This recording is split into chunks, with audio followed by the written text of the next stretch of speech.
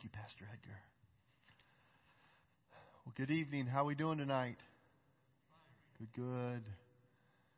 You're there, and you're there, and you're there. I may choose to preach over there. You don't know. It's all right. Take your Bible and turn with me to 2 Thessalonians. We'll be in chapter 3. We've been in this series entitled Staying the Course, listening to Pastor Paul give instruction to his people in the church of Thessalonica. We found that it was not only helpful for them, but it's greatly helpful to us today in some very real life, practical teaching that he gives. As we dive into that, I want to start with a question. How many of you tonight would consider yourself, or throughout your life, had considered yourself a workaholic? A workaholic is someone who comes to Sunday night church and brings their laptop to get some work done just in case the sermon goes too long. They're not going to waste any time. Some are showing their tablets to me now. On the other hand, how many of you would identify with a bumper sticker that says, the worst day fishing is better than the best day working? Maybe that's where your heart connects. Well, I would suggest that neither of these extremes is what God had intended for your life with this idea of work. The key to avoiding burnout and the key to avoiding rusting out is to keep this biblical, balanced perspective on our work. In our series, Staying the Course, today God wants to teach us again some valuable lessons on keeping this balance in our work. We're going to look at staying the course in our work. Before we look closer at Paul's words in 2 Thessalonians 3, I want to take a broader look at a biblical view of work together. We'll go through this portion kind of quick. We have the screens working again. I was sharing with some friends tonight. When the technology is down, we just don't know what to do. I don't know how in the world John Wesley pastored without the internet, without PowerPoint. But you've got paper there in front of you, and I'll try to slow down as much as is needed to let us catch this. But we won't spend a whole lot of time. But I want to see that the Bible gives a framework, a picture of work itself. First, we need to note that God models the value of work. God himself models this value of work. From the very beginning of the creative process, God modeled work. In Genesis 2:2, we find this scripture. By the seventh day, God had finished the work he had been doing. So on the seventh day, he rested from all of his work. God didn't need to work to create the universe. He simply speaks things into existence. He didn't need 6 days. He didn't need 6 years. He didn't need 6 eons to create the universe. He simply was modeling for us this principle of work that he wants us to live by. He modeled the value of good, hard work and the balance of rest that's needed with it. We're never more like God when we balance our lives with both hard work and the rest he commands us to. We also go further and we see that God purposed for mankind to work. Later in Genesis chapter 2, we find this in 2:15 of Genesis. The Lord God took the man and put him in the Garden of Eden to work it and to take care of it. If you thought that hard work was a result of the fall, as a result of sin, we need to think again. God commissioned Adam to work before sin even entered into the picture. The Bible affirms that work is good, and that ability to work is a gift from God. Work, as God originally intended it, is intrinsically good and part of his divine purpose for us as humans. But sadly, man's rebellion changed the function of that work. And so third, we see this idea of work in the Bible. The fall makes my work or your work a drudgery at times. When Adam and Eve sinned, they brought this sin's curse on themselves, on their descendants, that's us, and even on creation. Listen to God's declaration to Adam after his sin in Genesis 3:17 and 19. Cursed is the ground because of you. Through painful toil you will eat of it all the days of your life. It will produce thorns and thistles for you, and you will eat the plants of the field. By the sweat of your brow you will eat the food until you return to the ground, since from it you were taken, for dust you are, To dust you will return. The curse made nature uncooperative, so that work became painful and man had to sweat for a living. That's why at the end of Solomon's life, one who's credited with being the wisest man who ever lived, we find these words in Ecclesiastes 2:17. The paraphrase of the Message puts it this way: "Then I took a good look at everything I had done, looked at all the sweat and hard work, but when I looked, I saw nothing but smoke." There was nothing to any of it. Nothing. Because of the fall, our labor is like running on a treadmill. We're working very hard to get somewhere, but we don't appear to get anywhere. As someone observed, you can win the rat race, but you're still a rat. The good news is that God didn't leave us in this hopeless existence of a rat race. He gives us hope to break free. Finally, we see Jesus Christ making my work, your work, redemptive. God hasn't removed the curse and its painful, sweaty toil here on this earth, but He does replace the meaningless drudgery of work. When you and I come to know Jesus in a personal relationship with Him, He shows us the redemptive nature of what you and I do. Look at this verse, or listen to the verse rather, in Ephesians 2, verse 10. I'll quote the Message paraphrase. He creates each of us by Christ Jesus to join Him in the work He does, the good work He has gotten ready for us to do, work we had better be doing. In Christ, we discover that God eternally designed work assignments for us, each with a task, each with this ability He's given to us, each with a place to serve. Whatever the task He calls you to, you will be equipped just as surely a bird is equipped for flight. You will discover His purpose for your life, and He wants to engage you in the work that He's created you to do. In other words, there's no division between secular and sacred for God. All the work we do is sacred to God because He has called us to it. You may feel, well, I had spent my life in a nothing job, or I find myself now in my responsibilities, they seem to be less than important. Because of the curse of the fall, your job may involve the painful toil. You may yield little job satisfaction, but you can glorify God in your work by your attitude as serving unto the Lord.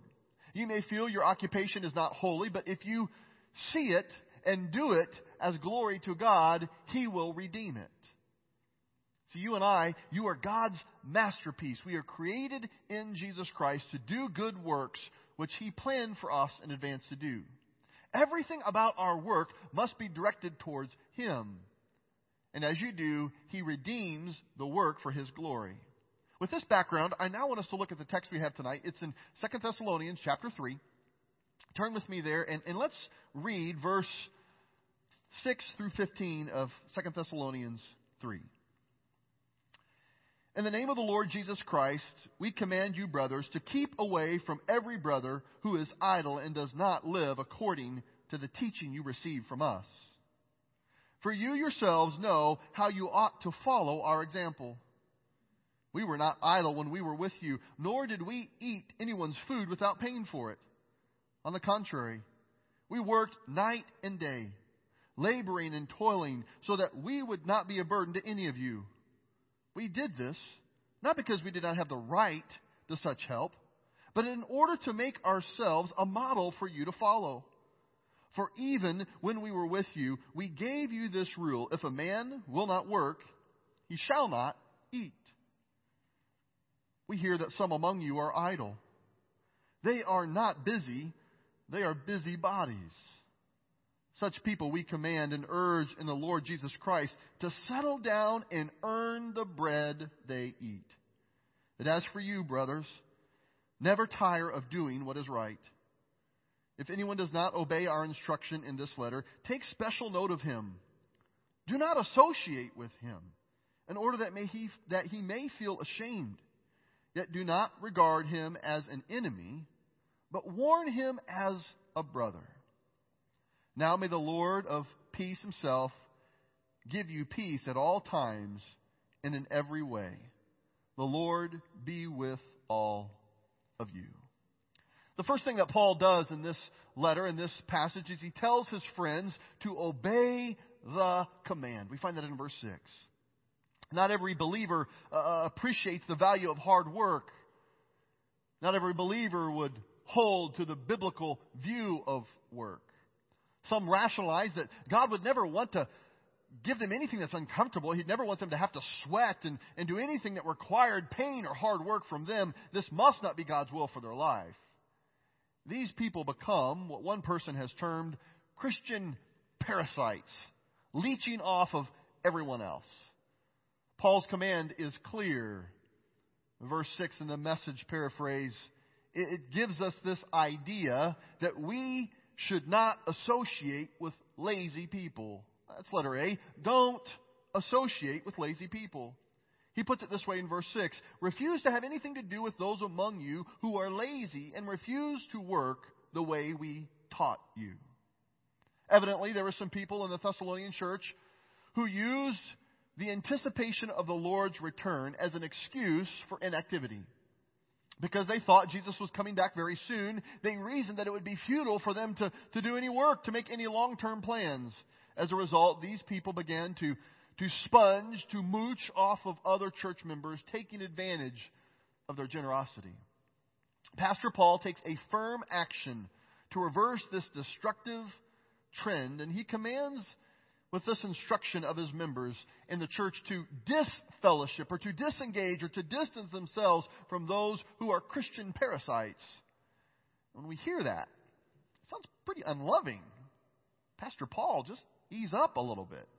But the truth is, it's the most loving thing they could have done, for what Paul is commanding is for them not to enable lazy people. Don't enable lazy people. The Message puts verse 6 this way. Don't permit them to freeload on the rest. One of the most unloving things that we can do for a person is enable their irresponsible behavior. Jesus didn't do that. He met people at their need, but He never left them there. He called them out into change. The woman who was caught in adultery, He said to her, "Go and sin no more." The lame man at the pool of Bethesda, He said, "Do you want to get well? Get up, pick up your mat, and walk." I believe there's few things as destructive as in church than when people depend upon a church to meet their needs. See, as Christians, we're not to be consumers. We are to be servants. Following Christ has little to do with what we get and everything to do with what we give. Following Christ has to do with being a servant. It's in serving that we discover joy, the meaning, the purpose that Jesus has called us to. Next, Pastor Paul talks to his church in the second point of following the example. Follow the example that he had set for them, that he had modeled for them in their very midst. He humbly reminds them in verse 7, "For you yourselves know how you ought to follow our example." In essence, I can hear mentors or a parent saying, "You know better. You have been taught better than this. Follow what has been instructed to you." We were not idle when we were with you. On the contrary, we worked night and day, laboring and toiling, so we would not be a burden to any of you. In other words, Paul is saying, pull your weight. Pull your weight. Notice how Eugene Peterson paraphrases this. "We showed you how to pull your weight when we were with you, so get on with it," Eugene Peterson says. That's pretty straightforward. Paul sets the bar for hard work, and he has this bar, this example, set for them to follow. Pull your weight. Be generous. Offer to buy lunch. Go the extra mile. People will follow the leadership's example. If the leadership has a strong work ethic, so will the people.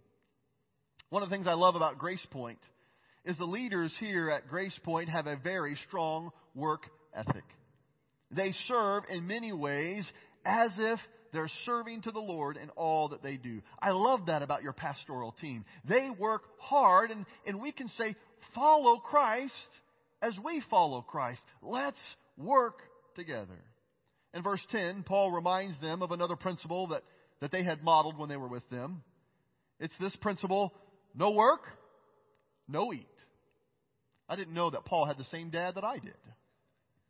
I don't know if your father gave you advice like that. This is something we've heard over and over again. No work, no eat. It's because it's good biblical advice. Look at verse 10.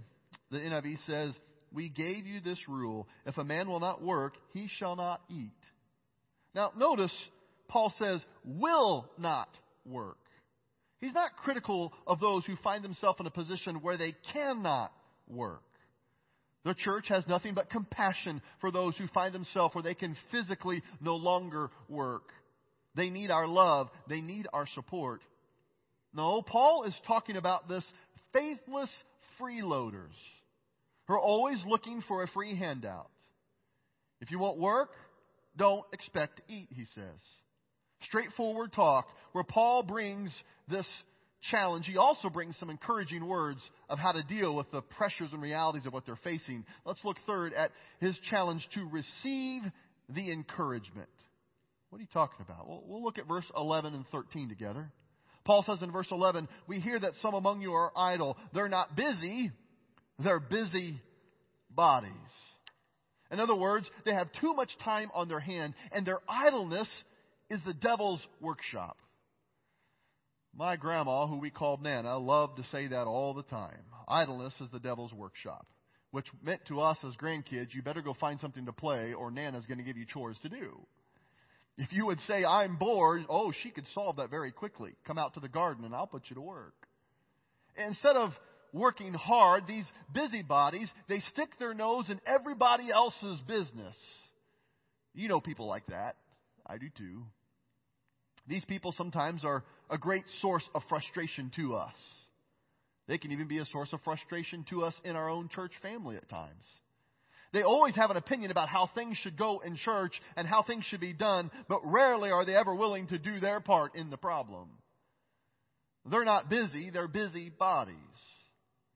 But no, there's a vast difference between putting your nose in other people's business, and there's a difference between putting your heart in other people's problems.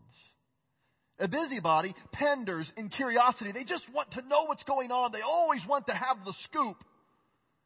It's not out of compassion. It's out of just curiosity. How do you handle these kind of people? Well, Paul gives us some encouraging advice. You can't change these people. Only God can. So he gives us advice. Release the busybodies to God. Just release them to God. Paul anticipates that some of these busybodies may be hearing the reading of his letter, so he gives a specific word to them in verse 12. Such people we command and urge in the Lord Jesus Christ, settle down and earn the bread you eat. He exhorts them, get busy and you won't have time to gossip. I love this advice that I heard. When you're tempted to gossip, just breathe through your nose. Just keep your mouth shut. Show me an idle gossip and I'll show you somebody who's not working hard enough.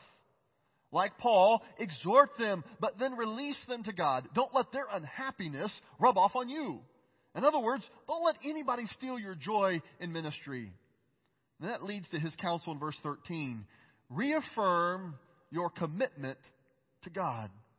Notice what he says in verse 13. The NIV puts it this way. As for you, brother, never tire of doing what is right. See, Paul knew that the influence of the lazy, of the busybodies, can leave true, hard-working believers discouraged. So Paul tries to encourage them by reminding them that what they're doing, it's right. Their attitude was right. Their hard work for God was appreciated. It was noticed. It was valuable. What he's saying is, don't let anybody's lack of diligence cut into your own diligence. Stay the course in your work. Remember who you're doing this work for. It's all for God. He knows. He sees. He will reward you. Allow their lack of diligence that you see in others to reaffirm your commitment to God and the redemptive work that He has called you to. Finally, Pastor Paul challenges his church to heed the admonition that he had given. We find it in verse 14 and 15.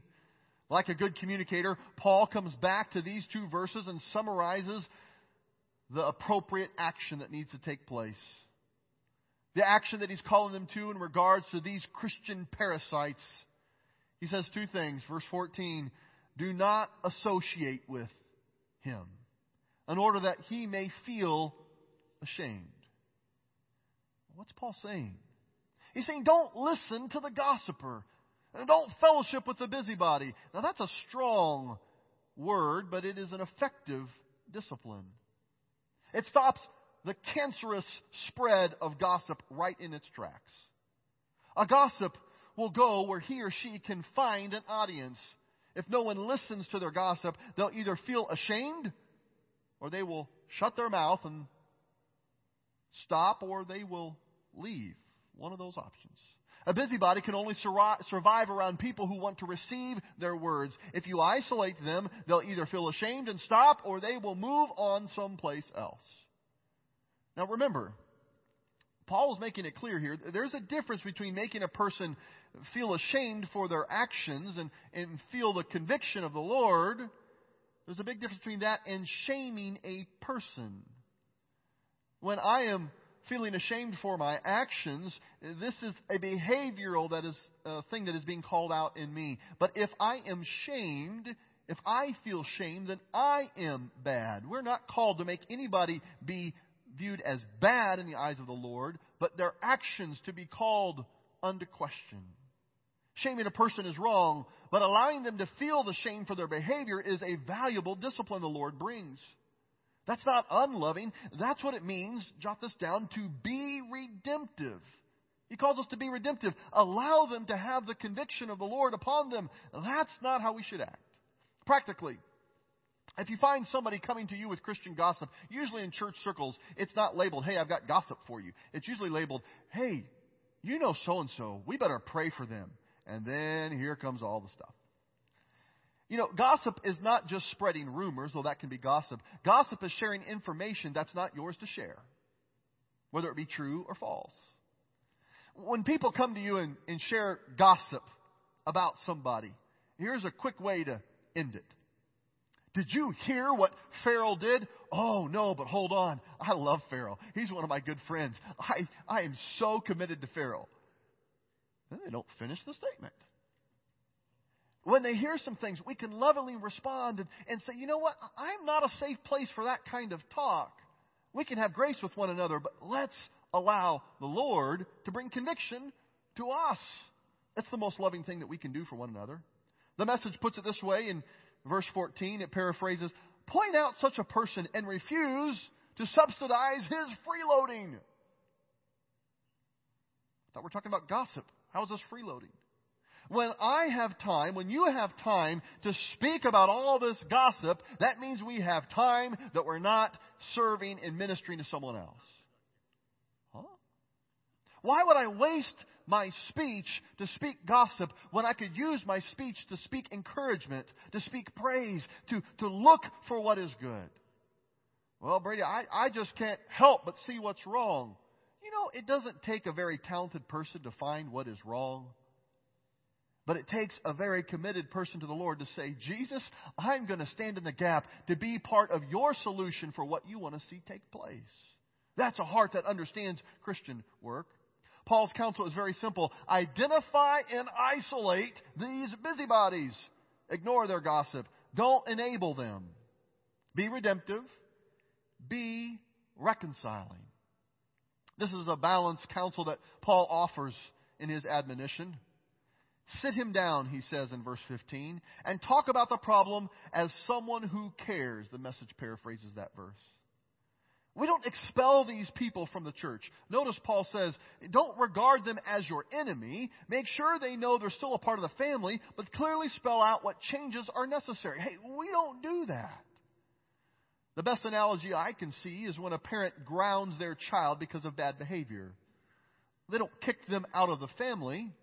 But there are certain privileges that are denied during this period of discipline. They're isolated from friends, or they're required to do certain chores.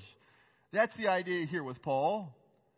Give them time and opportunity for the Holy Spirit to work on their heart. Then you can rejoice of the transformation that the Lord wants to bring in their heart. So in light of Pastor Paul's admonition and counsel, I want to ask you the question, which group are you in? Are you busy? Are you at work for the Lord? Are you a busy body? Have you discovered your part in the family and serving the Lord? Or are you waiting for someone to serve you? Are you idly standing by on the sidelines? My experience has been that people who are most critical of the church have a consumer mindset, not a servant's heart. Maybe I could borrow from a line of JFK's inaugural address. What if we would ask not what our church can do for us, but what we could do for the body of Christ? I think for many, it's not that they don't want to serve. Maybe you feel like you don't have anything to offer. Maybe you feel like your past disqualifies you. God specializes in turning the broken pieces of your past into stepping stones for the future. Well, I'm not that well versed in church stuff, Brady. Actually, that's an advantage. God hates all the religious stuff. He invites you into a personal relationship with Him, and this exciting journey with Him and others is to know Him and not all the religious jargon. Maybe you feel like you're in a dead-end job. The key is not what you do, but who you are doing it for. Let's listen to this final verse in closing together. It's from Ephesians 6:7. The paraphrase of the message says, don't just do what you have to do to get by, but work heartily as Christ's servants, doing what God wants you to do, and work with a smile on your face, always keeping in mind that no matter what happens, no matter who happens to be giving the orders, you're really serving God. In other words, whatever possessions God has put in your hands, use them for His glory. Whatever time God has given to you, invest it in His kingdom. Whatever ability God has blessed you with, give your best to His church. Paul gives these words in 2 Thessalonians 3:6 through 16. Such a gift, the Word of God, to us as individuals, as a family. It's comforting for me to know that we're not the first ones to deal with real life problems. Paul was challenging the church, don't give up, stay the course in all these things we've been talking about over the last 6 weeks. And this week he says, stay the course in your work. You know, Christian work has nothing to do with receiving a paycheck. Has nothing to do with being on a payroll. It has nothing to do with your age. It has nothing to do with any of those things. It has everything to do with being in the army of the Lord. I believe Paul would say to us tonight, if you have breath in your lungs, there is work in you. Let God use you. Heavenly Father, as we have already reflected that you've been speaking to us all day today, I thank you for these words of encouragement that were first for the Thessalonians, but I believe tonight, Lord, they're for us here at Grace Point. Many in this room have such a strong work ethic. I believe you want to encourage us not to get distracted by those who seem to be idle or lazy, or those who seem to be looking for a free handout, but you call us to release them to you and continue to work, continue to serve, and to remember who we serve for. Thank you, Lord, that you did not call us and save us and sanctify us and set us on a shelf just to sit. But you've redeemed us. You've purposed us to be a part of your work. Thank you, Jesus, that at every stage of our life, you are creatively giving us opportunity after opportunity to not only serve you, but to serve the people that you love around us. So help us tonight, Jesus, as we chew on this passage. To not just learn something in our head, but Lord, would you plant something in our heart that would begin to impact our thoughts, our feelings, our desires. We long for you to speak truth to them, Lord, and call us into obedience. It's in your name I pray. Amen. Amen. Well, church, as you take off tonight, we shared this morning a little bit about our responsibility to vote. I also want to highlight our responsibility to pray. We don't have to pray in fear. We know who will be king on November 9th. Jesus. But that does not lift the responsibility we have to pray and to vote. So you are a praying people. You are a people who care not only about your church but your country. So I challenge you, as you pray, talk to others about what the Lord is saying to you. And let's look to Him in this time. God bless you. You're dismissed.